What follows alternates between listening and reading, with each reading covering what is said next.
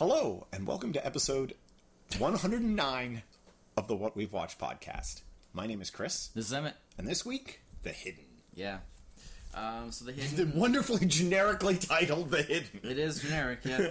The Hidden was released in October 1987, so that makes it another 30th anniversary year movie. Wow. I didn't even think about that when watching it, yeah. Neither did I. No, I knew it when I was watching it, but I didn't think about it when I suggested it. Yeah. Because I suggested it because I saw it come up in a different context, and I was like, oh yeah, I haven't seen that in a while. Yeah. And because of the new Twin Peaks going on right now, it's kind of Kyle MacLachlan on the brain. Yeah. The Hidden was written by Jim Kouf. It's Kouf. I've never actually heard. Credited as Bob Hunt for some reason. I can't figure. I've looked it up. I can't figure out why. Yeah. He was credited as Bob Hunt for one other project, a really early on project in his career, and directed by Jack Sholder. Jim Kouf, whatever, is sort of interesting. He's actually got quite a career. He wrote Stakeout and Another Stakeout. It's a sequel. He wrote a lot of live action Disney movies like Operation Dumbo Drop, Snow Dogs, The First National Treasure movie. And he's also the creator of the show Grimm, which was quite a long-running recent show. I think just this year, was his last season. I think it had 6 seasons. So, yeah, kind of interesting. He has quite a career. Jack Sholder, on the other hand, not as much of a career. He's done a bunch of stuff. He's done quite a few movies, but not too much. But he's probably best known for directing Nightmare on Elm Street 2, Freddy's Revenge. He did say this was his The Hidden was one of his favorite films that he's done. I mean, it is considered kind of a cult classic. Yeah. It's not that badly rated either. It's actually quite highly rated, which considering. Surprised me because upon this viewing, I've not seen it in a number of years. So you've seen it before? Oh, yeah. Oh, okay. I've absolutely seen it before. Okay. I knew zero about this movie going in. Which I kind of thought... No. Okay, I take that back. I knew it was from the late 80s. Yeah. I knew Kyle MacLachlan was in it, and that is it. So, which I kind of thought that, which is sort of why I thought it might be interesting to watch. I didn't even know the genre of the film. I gotta say that I was a bit underwhelmed on the review? On this view. Yeah. It has its moments, but I found it just it's very repetitive. And the scenes are basically just kind of the same thing over and over until the end. It is. Well, and it's not that it doesn't really have a lot of really highlight scenes. It's kind of just the same all the way through, and it's not even that long. It's only just over an hour and a half. Yeah, and it's just it kind of feels almost slow at times because you're nothing's really progressing because every scene is just kind of the same thing repeated. I sort of had... So there, I'll open with all my negative stuff right there. Yeah. There's all my negative. I guess we'll start with the plot of the movie. Crap about it. There is a killer on the loose in the streets of L.A. I wanted to say New York so badly, and I knew it wasn't New York. Okay, here's an interesting little tidbit. So the guy at the beginning that is the first sort of killer. Chris Mulkey. Yeah.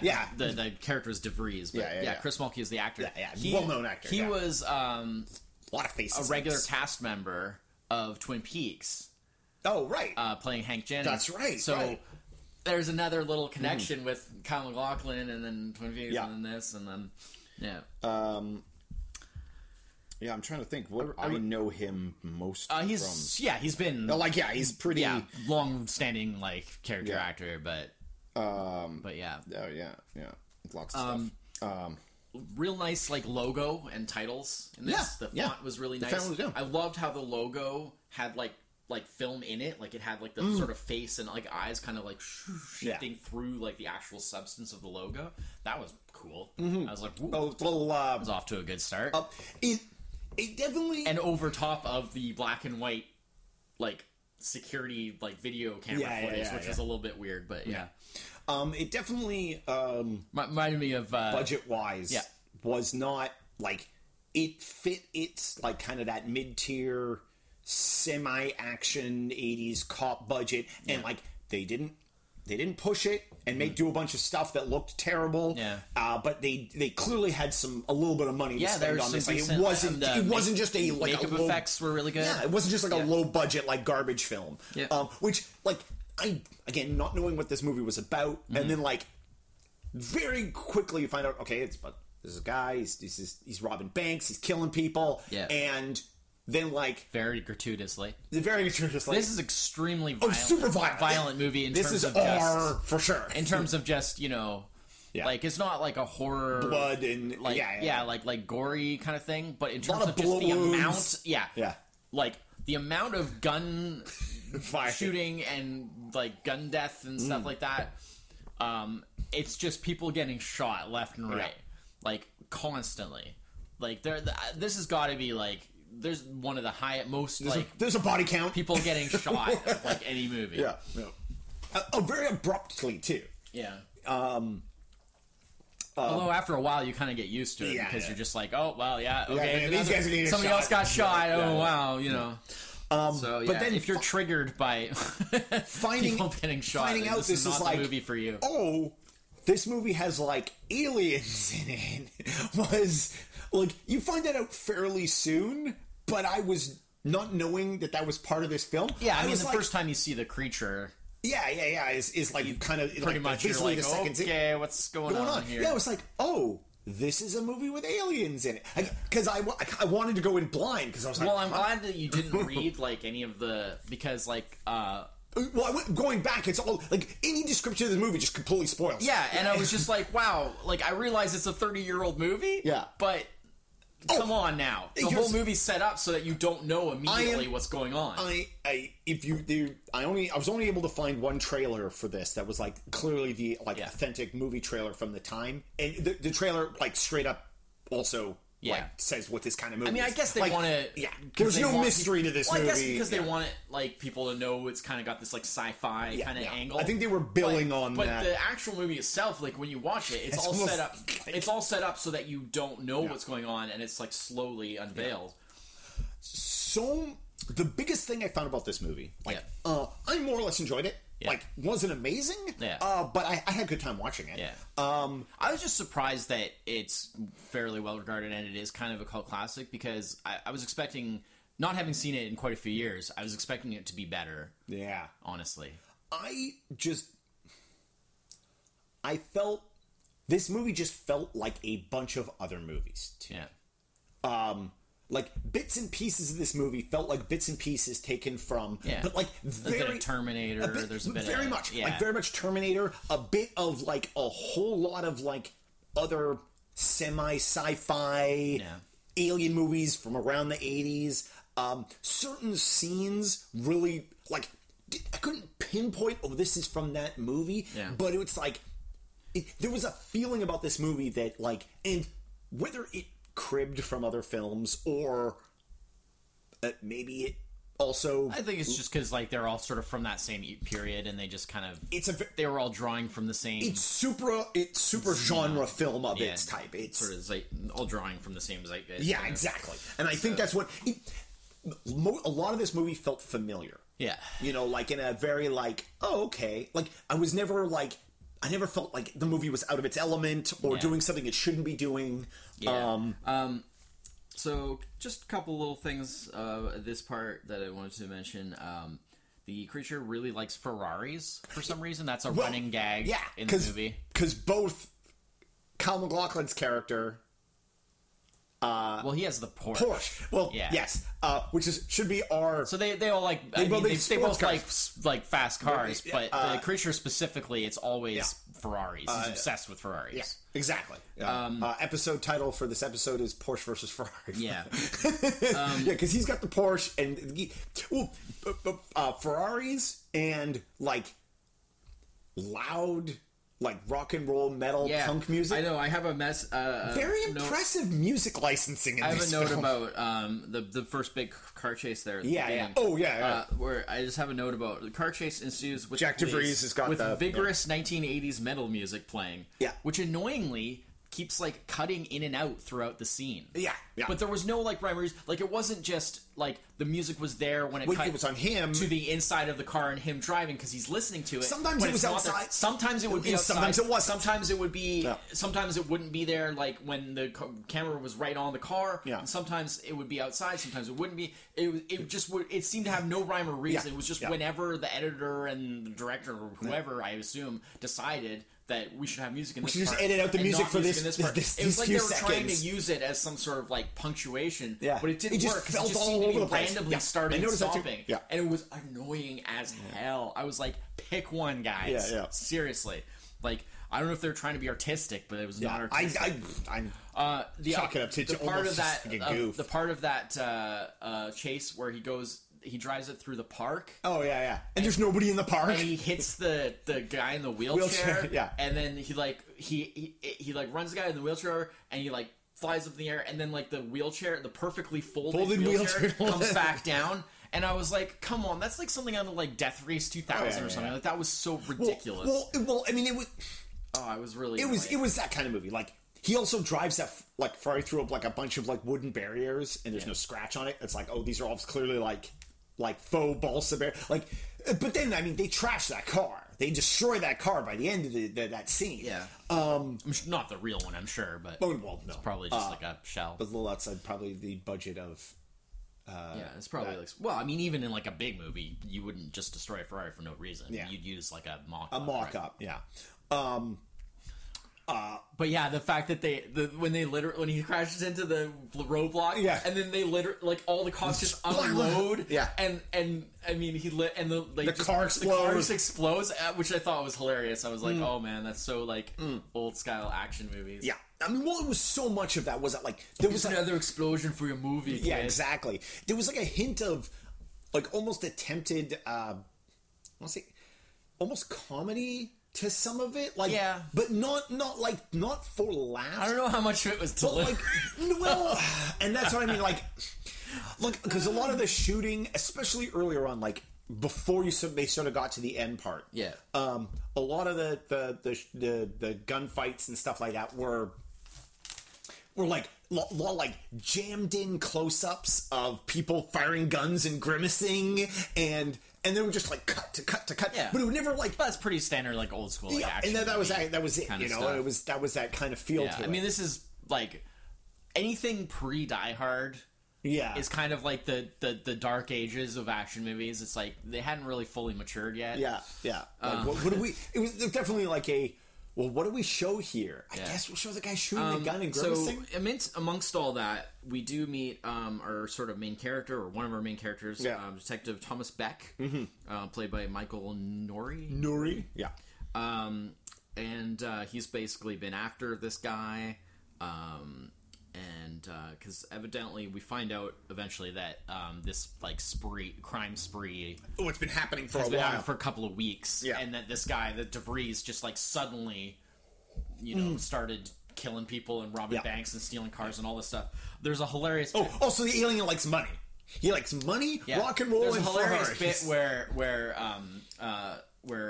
Beck's partner Willis, because after the whole encounter with the cops and everything, and DeVries / the creature is in the hospital, and they have the thing with the doctor saying like he's not gonna he won't make it through the night, blah blah, and like no one deserves to die like this. And I then don't care what they've done. And then Willis lists off like this ridiculous list 7 of crimes. Banks, giant body cam. He stole like 6 cars, like robbed blah blah blah all these banks, like 12 people killed. 2 of them he carved up with a butcher knife. He's like, and blah blah blah, and a bunch of the people, some of the people, like 2 of them were kids, or like there's this whole thing. If anybody deserves, he's like, if anyone deserves to die like this, it's this guy. And it's just like, and then he specifies that this has all been in the last 2 weeks. So that's like they've been trying to track this guy down. And then we get our other main character is introduced here, which is FBI Special Agent Lloyd Gallagher, which is Kyle MacLachlan's character. So I think that this is where kind of like a lot of the sort of attention, especially retroactively, for this movie came from, because this is kind of seen as sort of like a precursor to when he kind of really got big because of Twin Peaks, because it's like, oh, he's also an FBI agent, comes off kind of like quirky, kind of like very, he seems very like effective and sort of like although I mean not super effective, just the nature of this movie, because it's just the repeating episodic thing where they never quite catch up, but I mean, like, he's basically moved from one crime scene to another, like focused and determined and kind of serious FBI agent. But he has that kind of like quirkiness and like doesn't quite fit into normal, because he's an alien. Doesn't normally because he's an alien.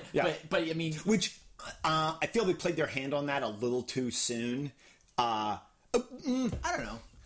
It's hard to say. I mean, I'm looking at it completely retroactively, so I don't know what to think from like a first person seeing it kind of point of view, but the minute he tells, when they get into his car and into the porch, and he's like, "Oh, how much one of these costs?" He goes, "I don't know." And Tom says, "Oh, would you steal it?" And he says, "Yes." I was like, "Oh, he's also an alien." Well, yes, like it was that immediately is actually obvious. Quite a bit later, to be fair.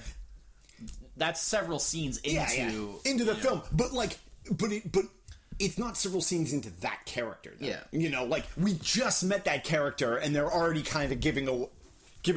I mean, maybe not giving away. It's just weird. I mean, it could have also exactly. It could have also been That's where people make sort of the comparison retroactively with like Cooper from Twin Peaks, where he's just kind of quirky and odd and different.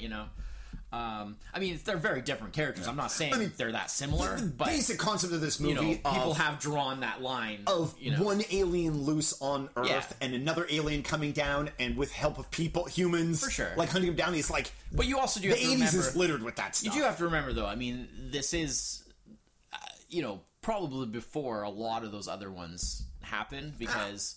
Or at least, like you said, in the zeitgeist of that stuff. Because I mean, a lot of other movies in that vein were either like even later 80s, like 89, or like early 90s, even like in that kind of 90, 91 kind of range, where things kind of still looked a bit like the 80s. But because this definitely has I mean, they make no like it's very enjoyable. Like the 80s-ness of this is super enjoyable. Like the cars, it's okay. The fashions. It's not the best 80s thing I've seen. No. What I mean is, and for obvious reasons, they make no attempt to, or they didn't to make this seem like it was took place in any time other than specifically when it was. It's very contemporary. Yes, that's the word I was probably looking for. to kind of throw off a bit from like it being too obviously sci-fi right off the bat. Yeah. Aside from obviously they do show the creature. Yeah. So the creature switches from DeVries to like the guy in the next bed over in the hospital, Miller. Yeah. There's the funny bit where and then Miller goes to the record store. Mm-hmm. Oh god! He needs his tunes, man. Yeah. He's just pocketing all the cassettes. He's just pocketing cassettes. Beats the shopkeeper to death because of course we need some more violence and killing here, and takes like a freaking boombox. Yeah. Just starts listening to his 80s metal. Yeah. Conveniently, boombox conveniently that is loaded with batteries. Apparently, lots of D batteries. Because as soon as he grabbed the boombox, I'm like, out of the display case, that shouldn't work. Because who keeps batteries? Who knows? Yeah. Who cares? Yeah.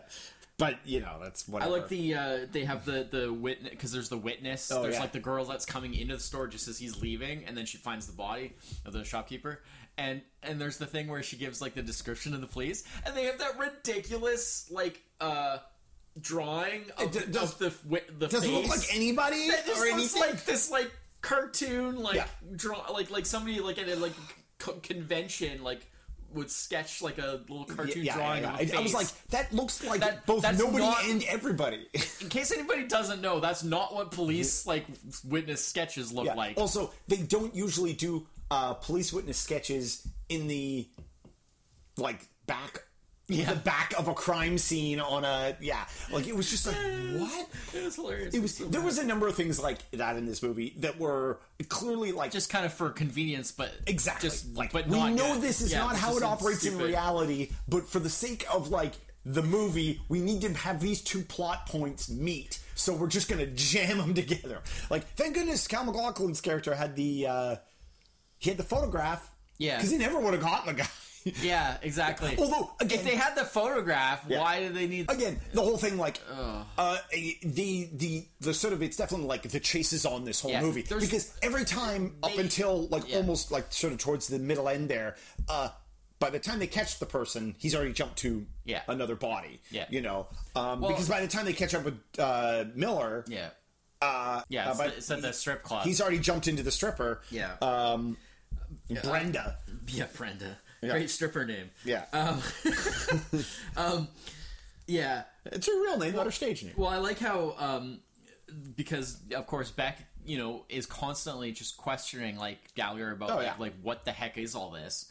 And so he has to kind of, like, explain in a way that, you know, he thinks that he'll understand or accept. And he says that, like, that DeVries and Miller were, like, sort of partners in crime. And that they change their identities all the time. That's why there's no record of them, like, having criminal records, which, like, makes no sense with the actual history of, because, like, both of those people, like, their histories are known and they're not, and it's just they've been following the one guy for 2 weeks now. Yeah. But I mean, that's the whole, like, he has like poor excuses. Yeah, which is why. But I really think Beck is always it like takes questionable. Way too long before that really comes to a head. Yeah, like because. Like, there's even a part later on where he literally says, where Beck, because Beck just gets, like, more and more insistent that, like, he wants answers, quite rightly so. Yeah. And there's, like, the part where Gallagher's just like they wouldn't help you. Answers wouldn't help you. And it's like, what the kind of an answer is that? Like, that just makes it worse, because it's like, how would they not help? Like, anything would help at this point. Like, the fact, like, I understand he doesn't want to, like, admit that, like, well, it's an alien creature, and I'm an alien too, and blah, blah, blah. Yeah. Like, I get that he's trying to keep that on the down low. Yeah. But he takes it way too far. Yeah. Where, like, he's trying to get help to catch this thing. Yeah. But his own, like crypticness is actually hindering them, right? Yeah. And it's just like, that was annoying. He had no, like, his sort of plan needed work. His plan needed work. Maybe that was meant to imply, like, you know, a lack of trust with, like, you know, with Earth people, or because he just didn't have the resources to come up with more than that. Annoying. You know, like, Miller he was definitely like. It was very, like, a lot of, like, what he was doing was off the cuff. Yeah. You know, and I think that was, but you know. Miller with just, like, blaring the boombox in the diner, just, like, sitting at his table, like, having breakfast or whatever, and it's like, boom, boom. Hey, could you turn that down? Like, what?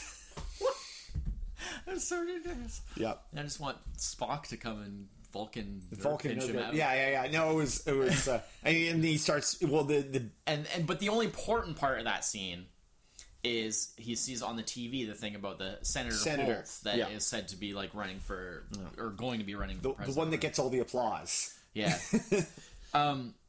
It also has the thing where it because they had mentioned about Miller's, like, having a serious stomach problem, and that's introduced in the scene because after he's eating. Yeah. Well, you just had which it does the, like, ridiculous, like, cartoon like gas. Yeah. Like.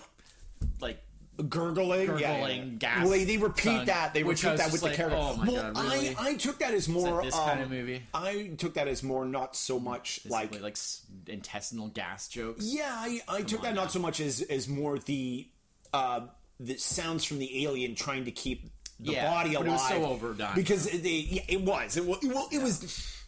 And then he's also said to have heart issues. Yeah, well, that's why he was in the hospital. He sees the Ferrari go by the diner, and he, like, starts, like, chasing. He runs into the street and just starts chasing the Ferrari down, like, as if, like, you're not gonna, like, catch it. Like, he doesn't even understand how that works. He'll get it at a stoplight. But then his heart starts to bother him, and so he realizes he needs a new body soon, basically.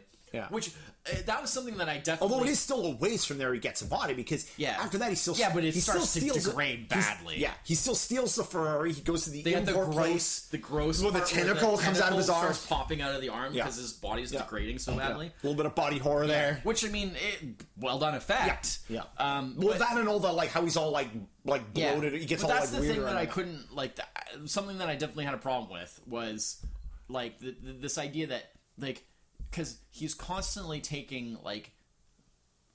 I guess it was just a opportunity thing. Yeah. But it's, like, taking bodies that are already, like, in a bad condition, like, it kind of starts him off at a... a handicapped kind of level kind of thing. You know? To be fair, but I guess it was like an opportunity. The opportunity. Thing. But I mean, he needed to do it immediately. But he could have got someone else. While in Miller, he could have got someone else earlier. Oh, we missed the super sleazy, like 80s car dealership. Oh yeah. Scene. Oh no, that's coming. That's up right after this. Because that's when he gets the Ferrari. With like the guy that's like the white suit.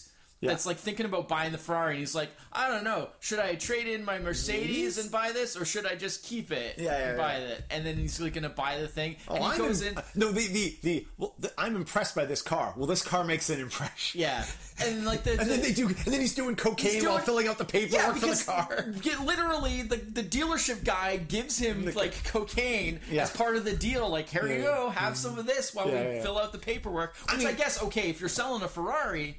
A little bit of cocaine is worth making the sale. As someone who never bought a Ferrari in the 80s, maybe doing some cocaine was just part of the deal. Was just like, oh my god, talk about the most like stereotypical, like sleazy, like 80s, like. This movie did nothing. If this movie did nothing right, or it was that it definitely hit a lot of those like stereotype things, like hard on the nose in a way that it like. Not apologizing for like that. Like majority of the cop stuff was super like, and I think maybe that's why it felt like so many other movies because it just felt like all those like super on the nose tropes. That's why I thought it was a little bit too bad because I was like, oh, it's not really as kind of interesting as I had sort of thought it might be. The creative parts of the movie carry you through, but I definitely think that it could have used a little. Yeah, this is where the writing could have used a little finesse from somebody else. It's for a rather short movie. It does kind of drag because it's just like it just seems to go on and on. A lot of these scenes that are just kind of like just keep. It's like, they do. On. I think the attempt was it was like, so repetitive. It was supposed to be like a chase. Yeah, they get close, then they lose him. They get close and they lose him. It happens. Watch Terminator if you want to know how to do that right. It happens. It sort of happens just a few too many times, and it's too much the same. Well, and the breaks in the chase are like, oh, we lost him, so now this gives an opportunity to like, Kyle MacLachlan's coming over for dinner. Yeah. Oh, we lost him again. That stuff. Now we can do something else. I think a lot of that stuff was because apparently, because the writer. What were they trying to intonate with the daughter there? They touched on it there when he came over for dinner, and then again at the end. Was the daughter able to, like, see that he was an alien? Is that what they were trying to hint at? I think maybe she probably had suspicions that something was a little off. Yeah. I mean, it's that usual thing of how, like, you know, it's like kids and animals, right? They always know there's something's off. You know? Well, speaking of animals... Because after they fight the stripper, the lieutenant's dog, after they have the Terminator battle with the stripper, which you gotta give them credit. They did that before Alien 3. Right? Yeah. Have the alien implanted dog. Take over. That was actually although I guess it's after the Thing did that. After the Thing, earlier than this. The Thing, so there you go. They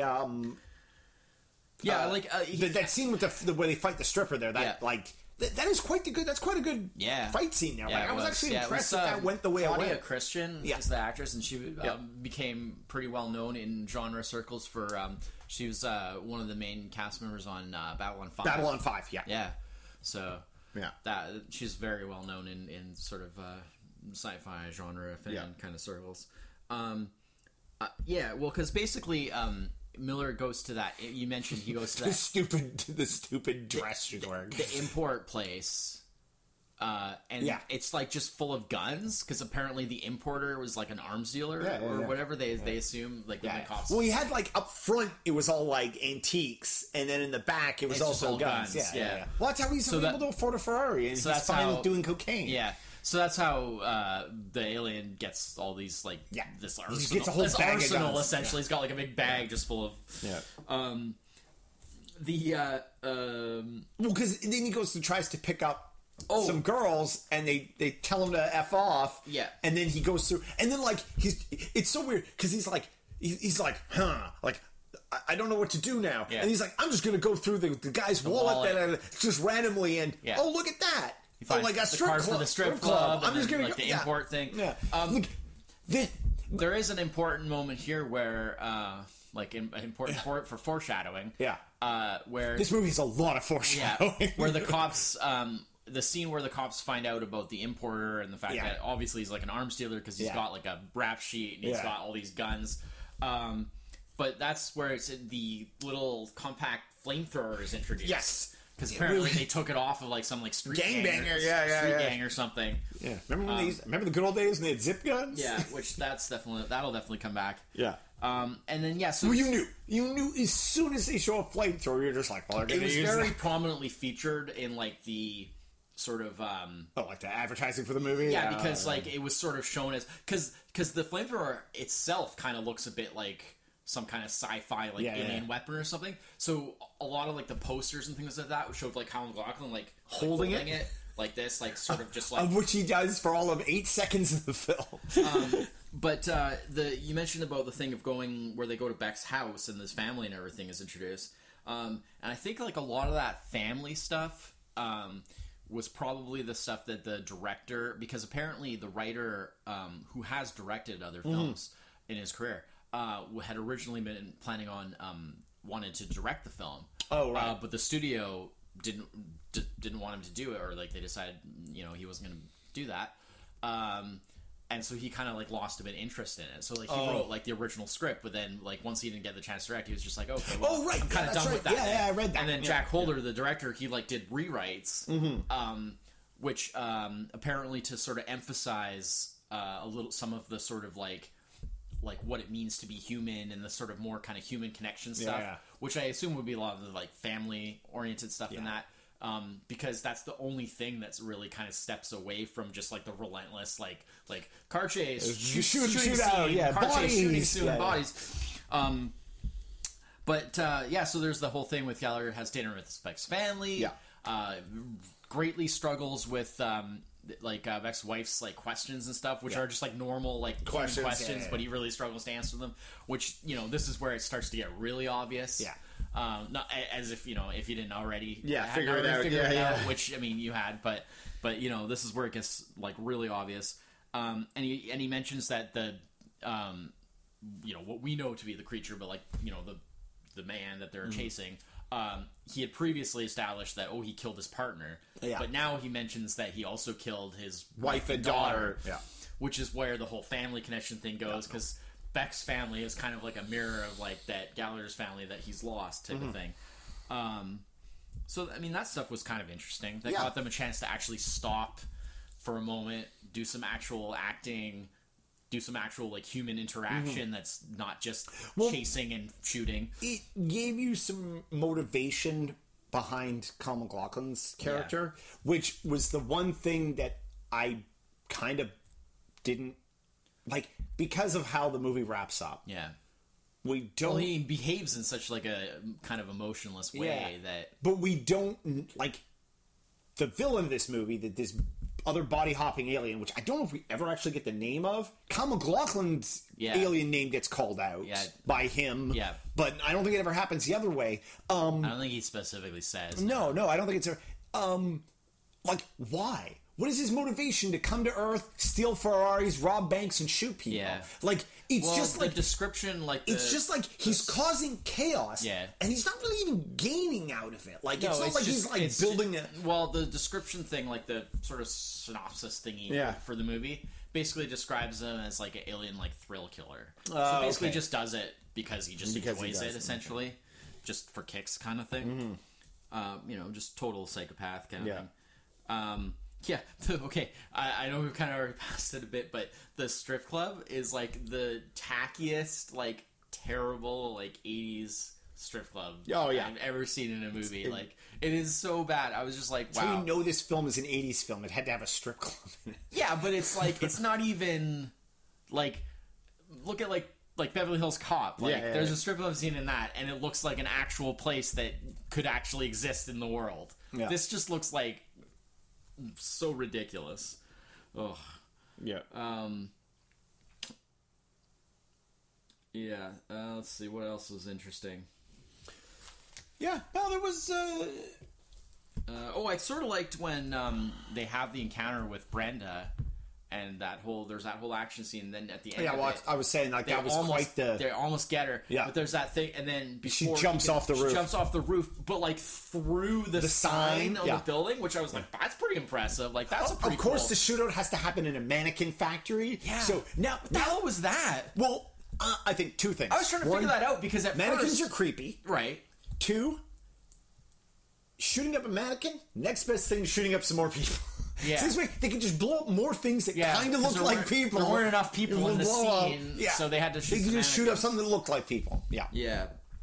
And so then they have the big shootout of the roof, and she jumps off the roof. Because he's got to wait for her to die, so... Yeah. For the creature to come out because his weapon... Yeah.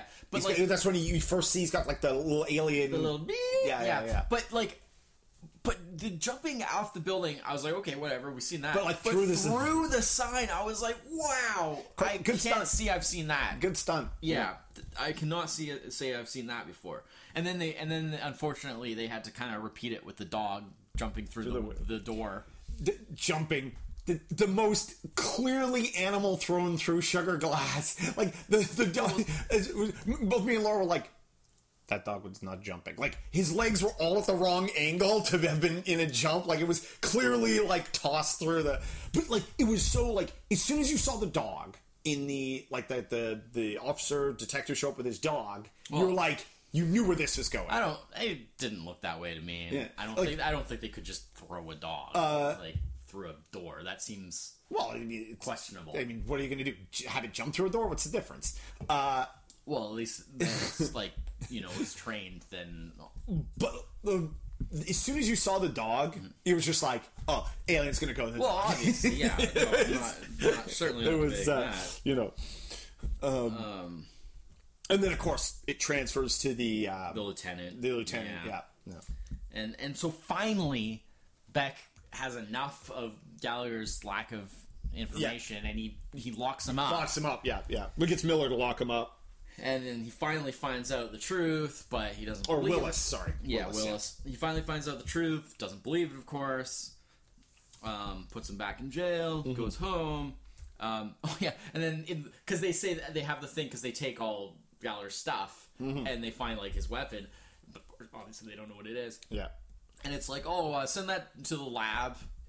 We'll figure out what it is in the morning or whatever. And then so in the lab, they like manage to activate it and blow a hole in the wall. Yeah. Just as the lieutenant, now the creature, has shown up. That was crazy. So yeah, there's another huge shootout in the more cops police die. Station. Many more cops getting shot. Yeah. The lieutenant with the creature the creature in the lieutenant's body getting shot many more times. Yeah. That's like another thing is that he can like basically just get shot like a lot. Well, basically as soon as he takes over the body is more or less killed, and they make a big point of like when they took down Brenda, they shot her like 15 times. Yeah. Like that bit with like the guy from like the corner or whatever, it was just like making my job. Like, it's like my job shot her like guys. 15 times. You're trying to make my job more difficult. Yeah, that's you catch the, I guess probably not a cameo, but because he was Danny Trejo. Danny Trejo in the prison. Yeah, he is just like random prisoner. I was like in the jail in the lockup. This movie has a lot that gets shot. Man, it gets shot. Surprise! Yeah. This movie has a lot of faces in it that you will recognize. Yeah, like, actually, these are when I the saw bartender. When I saw him, all the other cops. Sanchez, the black cop. I was like, it's early. The lieutenant, Willis, the other cop that he keeps piling paperwork on his desk. Yeah, that guy? I recognize him too. I have no idea who he is, but Larry Cedar. When I saw Danny Trejo, I was like, okay, first of all, that's awesome. Because Dan Wood, that's where I know. When I last saw this movie, I would not have known who Danny Trejo was. So I was just like, oh, Danny Trejo, awesome! Like that was a nice little surprise that was not spoiled. But I looked it up because I was kind of curious. I was like, wow, like I don't think I've ever seen a movie this old with him in it. Yeah, and is he credited? This is like, I think it's like Prisoner. Yeah. But so he has like a name credit. I don't know if he's credited in the actual movie credits. It's on like IMDb, but he has a speaking part, so he's got to be credited. Might be, yeah. But this was like the third movie that he was ever in. and they were all like bit parts. Yeah, it was the one after this, the fourth that movie was like the one was Death Wish 4. Oh, okay. And that was like his first proper role, and that's what he sort of considers as like the true beginning. Well, like, we loved what you did in The Hidden. Yeah, that was like sort of considered that, which was right after this. Yeah. And that was kind of considered like the true beginning of his like acting career. But yeah, he had like a couple of bit parts before this, and that was it. Like this was really early on, because he'd already done like all of his his period where he was like in jail and stuff like that, and then he was like a drug counselor and stuff like that. Right, that's right. After he cleaned up his life, so yeah, that was neat. And then like you say, like during the final big shootout thing there, you find out that Gallagher's actual name is Al Hogue. Yeah, is like his alien name. Yeah. And I liked how they did that thing where because at this point Beck still doesn't really fully understand exactly what's going on. Yeah. Like he just assumes. Oh, he shoots him with the. Well, he just kind of assumes, like, oh, he's just kind of this weird... Like, he still doesn't quite get the fact that Gallagher is also an alien. Yeah, like, he just doesn't quite... I mean, I'm sure he has an inkling, but he doesn't really put two and two together. But there's the thing where, like, the creature's like, oh, what do you think of being human, Al Hogg? And he's just like, it's all right. Yeah. And, yeah, that was neat. Yeah, and then when he shows that the gun doesn't work on people, which is why his gun... Oh, yeah, that was pretty cool. Yeah. That was pretty cool. Yeah, it doesn't work on human flesh. Yeah. Wrong composition. Yeah. Yeah. And, yeah. So basically setting up the whole, like, that it has to be once the creatures come out.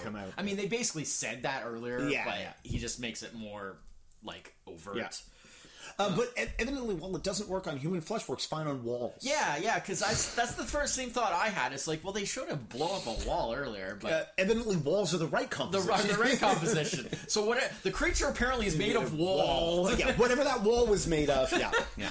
Yeah, that was weird. Yeah. The creature switches to Willis, unfortunately. Yeah. Beck's partner. Yeah. Played by Edo Ross, actually. I forgot to bring that up Edo Ross, again, another face you've seen throughout the decades. Hugely, yeah. Which is too bad, because that's like, again, mirroring the whole that, Gallagher / Al Hogg, I guess, had lost his partner, and now the creature's taken Beck's partner. Basically. Yeah. But Willis, as established an hour earlier in like the beginning of the movie, is been assigned to the security for the Senator Holt. The senator, yeah. So there's like a huge like long range piece of like because the senator thinks from like way earlier. Well, it's this tiny little mention like at the very beginning, like when those characters are first introduced. That like because the whole thing is it's the senators because the captain or whatever wants Beck because he's like their best guy and the lieutenant's like, oh, don't take Beck. He's my best detective. Blah blah. Willis is good. Willis has gotten really good. Like take Willis, he'll be fine, kind of thing. So yeah. So of course we know that he wants to take the senator, of course, because I want to be president. Yeah. I want to be president. Yeah. And well, yeah, because what's up with because there's the whole fight scene where he's hunting down the senator. Why do the senator's bodyguards have Uzis?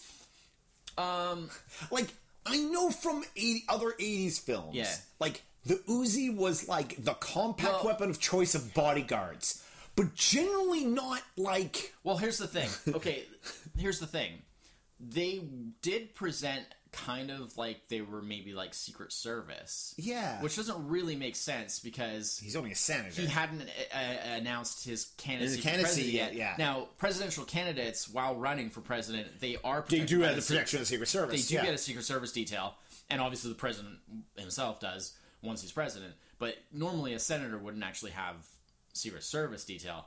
But they definitely came across like they were supposed to be like... Yeah. Maybe they just want to be Secret Service. I don't know. But Secret Service did use Uzis. That's true. That's true. So they did have the little earpiece and stuff. That may have just been like a movie goof. Yeah. Like where they're like, oh, they're Secret Service. Maybe there is circumstances where senators have Secret Service. Not that I'm aware of, but I don't. Yeah. I don't profess to be an. I'm going to take a wild guess. The Secret Service probably still don't use Uzis. Oh, don't still? Yeah, I'm going to guess probably MP5s. Yeah. Well, because I don't think anybody uses it anymore. Probably MD5s now. Yeah. Or something of that nature. But no, they definitely did use Uzis back in the day because, in fact, famously, there's the film footage of the attempted assassination of President Reagan, and the Secret Service guys straight up have an Uzi in that, Uzis in that, so, and that's actual footage. So, but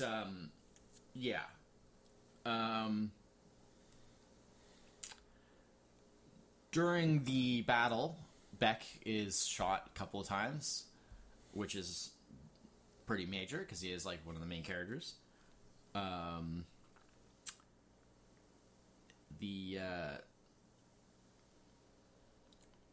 The creature gets away as the senator. Yeah. But Gallagher knows it, but he can't get to him right then. There was a weird bit there where, because he gets past the guards, and the senator is in, like, the back room, and then the senator's, like, secretary is in the closet behind him. Like his assistant or whatever, She is going to, and of course, Willis doesn't know she's there, so she... But he approaches the door to, like, the closet. I totally thought the twist was going to be that that she's the alien. Yeah, I was either that or that she'd also clearly seen what had happened. Yeah, and they indicate that she had seen what had happened because she's got like this terror look on her face, but she doesn't say anything or do anything. Like I feel like nothing comes of it. There was an then angle. They have the scene with him making like and she's public all appearance, like, and she's all normal. Exactly, and I'm like, I feel like there was like they dropped the writing ball there. Like, they forgot that they glossed over, so... The writers clearly forgot that they had written that she had seen him getting taken by the alien. Like... Well, I mean, they didn't actually show that she saw it. We just assumed so, since she was looking out. She was looking out the... Yeah. But, Gallagher shows up at the public appearance, with the bag that the creature was carrying his guns in, and his security there, like, oh, what's in the bag? Yeah. Like, was it like surveillance equipment? Surveillance equipment, because he's like, or what was it? Security equipment. Or security equipment, something. Because he identifies himself as an FBI agent, and then they're like, oh, we're gonna need to look in the bag, and then so he has to basically break through and run from the security. Yeah. And they start shooting him up, and then. Out of the bag, he whips the flamethrower, which had to come back, and so he burns the senator. Creature comes out, hits the creature with his weapon. Yeah, creature's destroyed. Yeah, all's well that ends well. Yeah, no. Except then, well, because earlier. Except then we go back. Beck had been shot. Yeah, so we go back to the hospital. In the last final I mentioned that. I mentioned that. Yeah. So they go back to the hospital. Beck's clearly not doing well. No. His wife's there. She goes out of the room to be with her daughter. Beck dies. Yeah. And then Al-Hog / Gallagher puts his life essence into Beck's body. Again, it's one of those things like you sort of saw, you saw that coming as soon as when Beck was shot. When Beck was shot, combined with the family stuff that had already been touched on. Well, actually, technically he'd already been shot, but that was just a wound. Oh yeah. Whereas this was like two. Two in the gut. Yeah, and you're like, he's done. Yeah. And Well, I mean, they sort of completed that family storyline of now because Al-Hog / Gallagher was well, he didn't want Beck's family to lose their father / husband. Yeah, exactly. Yeah. And at the same time... So he's just going to be awkward dad from...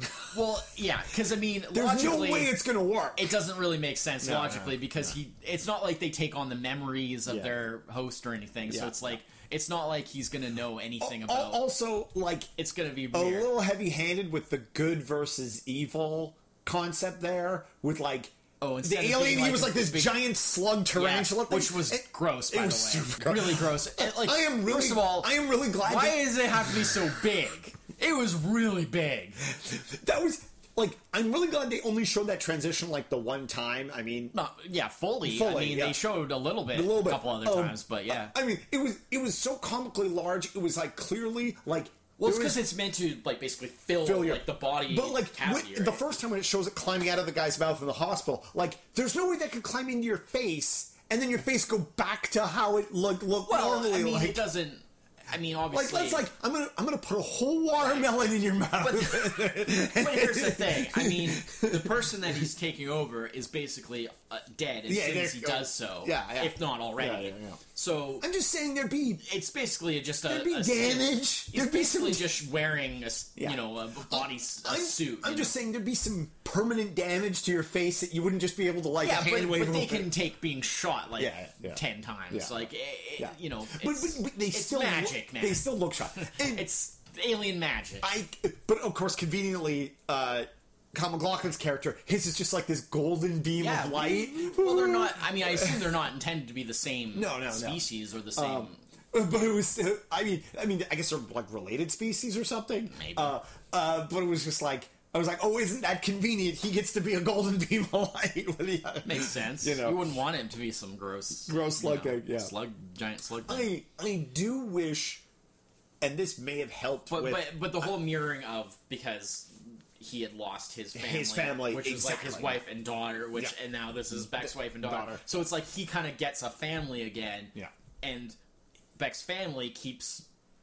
Him, although obviously it's not really him, but obviously, presumably he'll with his inability to make up stuff on the fly. I feel the beans are going to come out on that one real fast. Yeah, well, because there's even that thing, like you mentioned, there's that thing where the daughter kind of is a bit hesitant before she does eventually go with it, but the sequel, Alien, the sequel to this is the Hidden 2 Alien Cop Dad. Never made it. That never happened. There is, in fact, they never tried to make that particular sequel. No, but there is a sequel. There is a sequel to this. Oh, really? There is a Hidden 2, but it's one of those where none of the same people involved. Oh, none of the same actors. Even they recast everybody that's returns. Because basically there's Beck. Well, I mean physically Beck, but actually Al Hogg inside. Obviously, but it's not. It's not even Michael Nouri playing playing the role.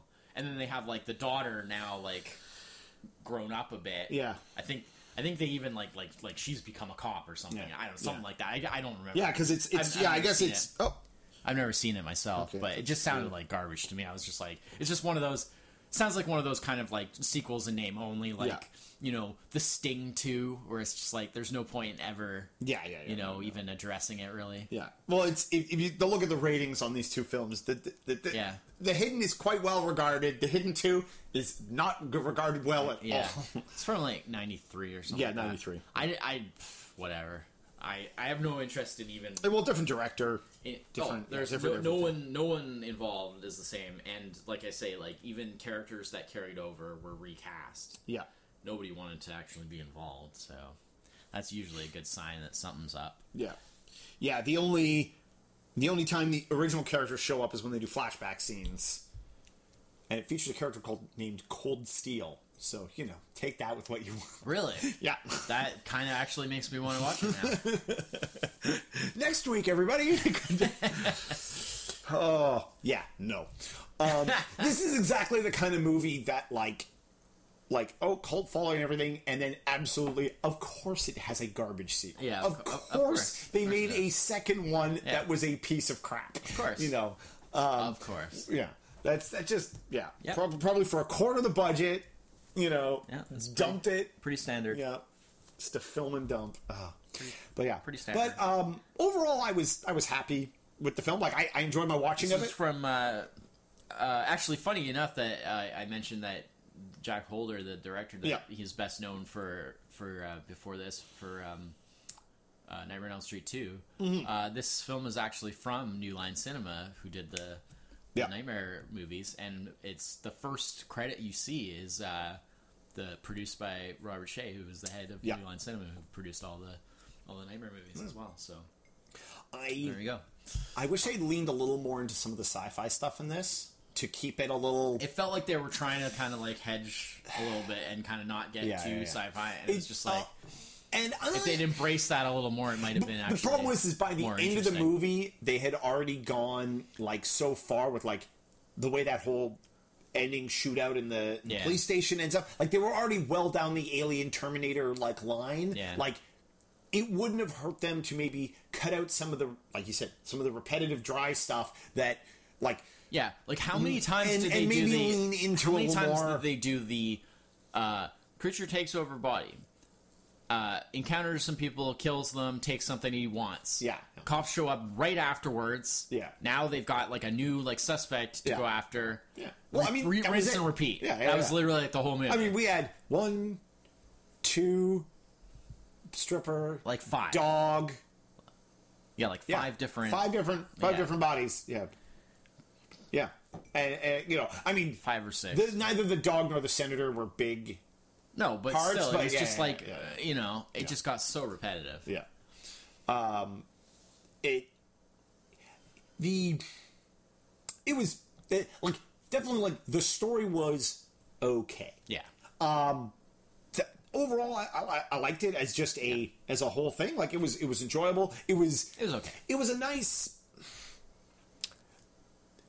When watching movies, generally like try to steer towards like, oh, these are great movies, and so you watch known great movies, and you know, like last week we watched like Spider-Man: Homecoming, or you know other movies that we would, before that we watched Manchurian Candidate. Like these are amazing classic films, or like brand new, really highly regarded films, and there is a sort of like a substrata of like solid C+, B- films. Not to say these are a B. This isn't a B film. Like it's definitely above a B film. Yeah. But it just in terms of kind of like that 75 percentile films that I gloss over. Yeah. Because it's just like I could watch that, or I could watch this other film that I know is fantastic. Right. And so sometimes watching a movie like this is when it comes down to like, oh, you know what? It was still enjoyable. I had a good time watching it. It was interesting to see super young Kyle MacLachlan playing this role. You know, it was neat to see some of the stuff. Always blows it was my neat to see there's all these actors in this one weird film that I'd never heard of before. There's one part where I think it's like right near the end when he's in the hospital. Like when Kyle MacLachlan's character wakes up in the hospital. Just before he goes over to Beck's room, and when Beck dies, and he puts his life essence into Beck. But there's a part where he wakes up in the hospital, and he kind of peeks out the door. Oh, yeah. And I was like, holy crap, he looks like a child. He looks so young. And then you think about it, and it's like, he was like in his late 20s already. Yeah. And you think about like he's a very young. He had a very young face. All the even older stuff, like you know, the year before this was Blue Velvet, where he was playing like a college kid. Yeah. You know, very convincingly played a college. A couple of years before that was Dune, where he's supposed to be like a teenager, right? Yeah. And it's like he actually looked like the roles, like you know, like how in movies and like TV and stuff like that, especially a little bit older stuff. There's always that thing where like. The high school kids are like all like 27 years old. Yeah. And it's like he looks like one 5 o'clock shadow on those high school kids. He looks like he's one of those actors that can really pull that off. Where like when he was like 28, he could play like 18. Yeah. Which they even have that like that remark when Gallagher is first introduced at the beginning of the movie. All the cops are just like FBI didn't know that the FBI are really recruiting them young now. Yeah, that's like, must be recruiting them right out of high school because he really does look so young. And I was just like, it's crazy to me that but he was already in his late 20s at this point. And it's like even now, like when you look at him on like Twin Peaks, on the new Twin Peaks, like right now, right? And I mean, of course, we just had that episode. Couple of weeks ago where they're all remarking upon his body and stuff like that. He's in very good shape, and just thinking like, man, like even that, like he still looks like, you know, I mean, yes, you see he's aged, but like he doesn't look like he's pushing almost 60. No. You know. And it's just like, man, it's crazy. Like he's one of those people that just has that genetics that just and obviously worked out well for him. And he's taking care of himself. Yeah, well, that's also a big thing. You know, seeing how good shape and stuff he is in now. So yeah, it's just like, oh man, it's so weird. But like, yeah, he just looked so young back then. Oh my god, it's crazy how young he looked. Yeah, it's really weird. But anyway, But okay, so anyways, my point with what I was going to say was that when it comes right down to, because a lot of times, like when we do a movie, for the podcast and stuff. Yeah. Basically comes down to recommend or no recommend. And like for me, I feel like on this one, unless you're really kind of into like these types of movies, like 80s sort of action, mid-budget, sci-fi, mid-budget kind of stuff, I'd probably say like I probably would not recommend this to other people.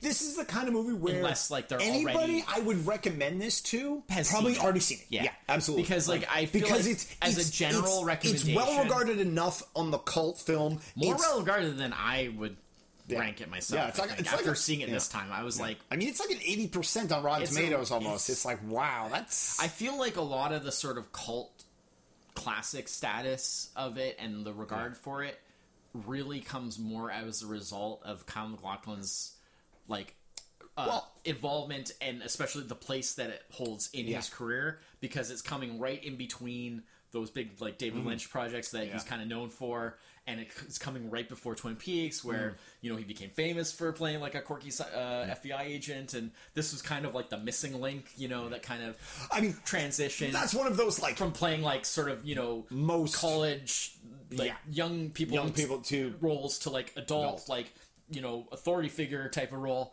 and this is kind of like the missing link in between, and I feel like that it holding that place and having that connection probably has brought it a lot more like attention and regard than it probably really deserves on its own. My opinion, but that's what I would guess. I feel a lot of cult movies, like their fame is not the movie itself. It's sort of how they figure into. There's something else going on. That's probably which is why like most time those movies they don't work as well. Well, at the time they came out, Yeah. it's not until a few years later where people look back and start realizing, oh, there's this thing we missed, and it's and there's kind of like a sweet spot no movie there because hits the theater and is a cult flick and is a cult classic in the theater. Like that's not how it works. People try. People try to like make like cult films on purpose, and it does not work. Yeah, does not work. You cannot force. You can't make a cult film. You have to just let it happen, and it's also interesting because there's a bit of a. I feel like there's a bit of like a window there because like for something to sort of become like a cult film, like you say, you got to give it a couple of years for it to sort of get that status. But then by the same token, after a certain amount of time, once you're sort of distant enough from the context that it sort of became a cult classic in, it becomes a little bit kind of like why was this a cult classic? Now, this movie being a cult classic, in the pantheon of cult classics, I have to assume it's fairly low down. Yeah, like it's not, although top 100 or anything. Yeah, although oddly, it has like higher ratings than many actual cult classics do. Which is odd. I don't really. In reading a few reviews for this feels like a bit to me like the the consensus of like Die Hard 2 being better than Die Hard 3. Well, where it's just kind of like, huh, really? Like sometimes I just don't get the it. critical consensus. Sometimes I don't quite get it, but that's cool. We are not that audience. But I totally agree with you. It's really hard to recommend this movie to anybody. This type of movie, in which case, like you say, you've probably already seen it. Exactly. I wouldn't really recommend it. And like I said, I kind of wish... I don't feel sorry I've seen it. I wish it had either gone the... tilted more into sci-fi, or tilted more into the like weird alien horror part of it. Yeah, like if this movie had maybe been a little more over the top, a little more like. Instead, it's mostly 80s action, car chases. It's and this shootouts. weird middle. It is basic. Like you could almost, with a little bit of like rejiggering of a few things here, you could almost remove the alien element of this movie completely, and just have like each of the antagonists be a separate person. A separate person, with they're like a gang of some other kind of some conspiracy or just a link. More like an assault on Precinct 13 type of thing, where they're dealing with like a bunch of bad people. Yeah, and it goes up the chain. Like there's something linking a bunch of individuals together, rather than like not leaning too much one way or the other on it. Put it in this kind of middle ground, which it puts it into that, like, it was, like I said, it was okay. Yeah, you know, I agree. But I'm glad I watched it. Glad you know, glad you brought it to my attention. It's good to watch a movie like that sometimes. Yeah. And you know, you get a sort of that bit of like I said, immediately was like, oh, now I want to watch like other 80s movies. I want to watch other 80s cop movies. We will. But yeah, we will. We always do. But yeah, so Kyle MacLachlan, The Hidden. Yeah. Oh yeah. So that wraps it up for this week. Mm-hmm. Next week is episode 110. Mm-hmm. And we are going to be doing a top 5 next week, as we do on every 5 episodes.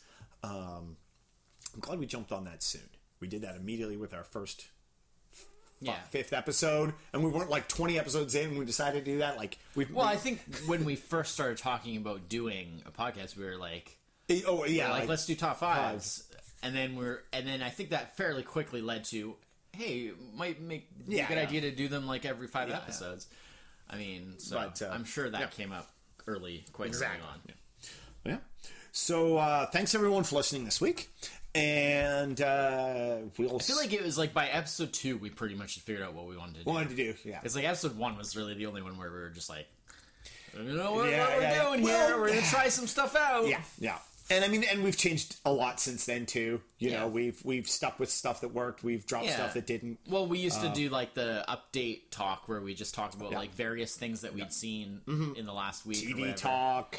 And then, that one took the longest for us to get rid of. And then we just started doing like the monthly update episode, and then eventually we just phased that out. Yeah, so. yeah. Well, you know, we kept doing things that just by the numbers. Yeah. People clearly wanted to seem to be more interested in, which, you know, and also it helped like a lot of the TV stuff, like over time, the way we watch TV is very different, and a lot of the shows, like even meaning you actually watch it. Yeah, well, but also stuff that I just get way behind on. You get way behind. Well, like how we watch TV is different, and what we watch is TV. So we don't have when you're not watching the same shows. That's true, because the few shows that I do keep up on, I don't watch shows you don't even watch, so. And vice versa. Yeah.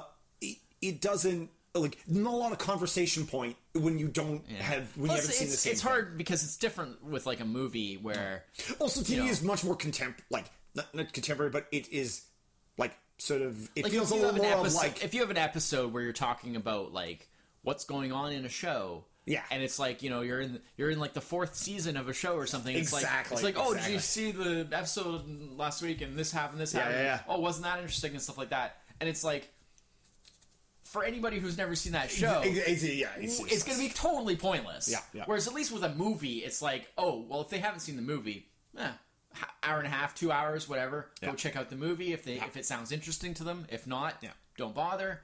Whatever. But like you can't like you can do a podcast about a movie and you can sort of expect that, like, well, if people are interested, they can check the movie out and then they can listen to the episode or whatever, or whatever. Whereas like you can't really expect like, well, we're talking about this show that's in its 4th season. People can't just go and catch up on the 4 seasons and then come back and listen to the episode. Exactly. Nobody's going to do that, you know? So, it just became a difficult thing. But, you know, there are some stuff that... I mean, we've done, like, the Netflix Marvel shows and stuff like that because, you know, those are kind of limited sort of one-off things. Mm-hmm. They're almost more like sort of episodic movies in a way, you know? But yeah. So thanks everyone for listening. Mm-hmm. We'll be back next week. Until then, I'm Chris. This is it. Cheers. Bye bye.